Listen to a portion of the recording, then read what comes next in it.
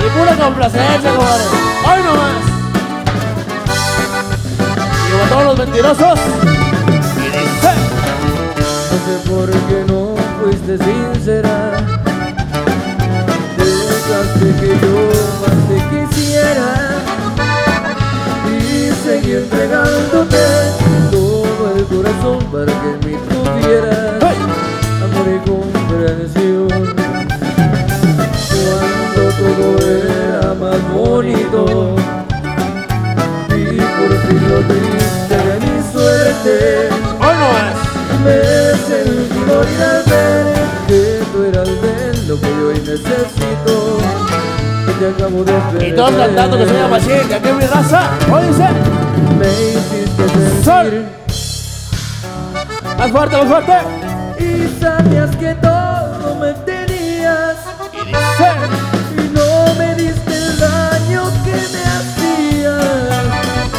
Mira lo que han hecho tus mentiras. Mentirosa. Me has dejado el pecho destrozado. Y otra vez que se llama así, dice: ¿cómo dice? Esto es para mí. Pues nunca esperé lo que me hiciste. Creí que esta vez había encontrado ese amor por mí tan esperado. Pero también fui por ti burlado. A ver, compadrito Luis, ¿cómo dice? ¿Y por qué? ¿Por qué qué, compadre? Porque tuvo que ser así, a tu modo. Después de tanto amor, de tanto todo. Porque me matas siempre que me miras. Porque llevaste el fondo así mi vida. Si yo nunca te engañé, nunca. Como lo has hecho hoy tú, con tus pinches mentiras, cabrona. ¡Ay, no más!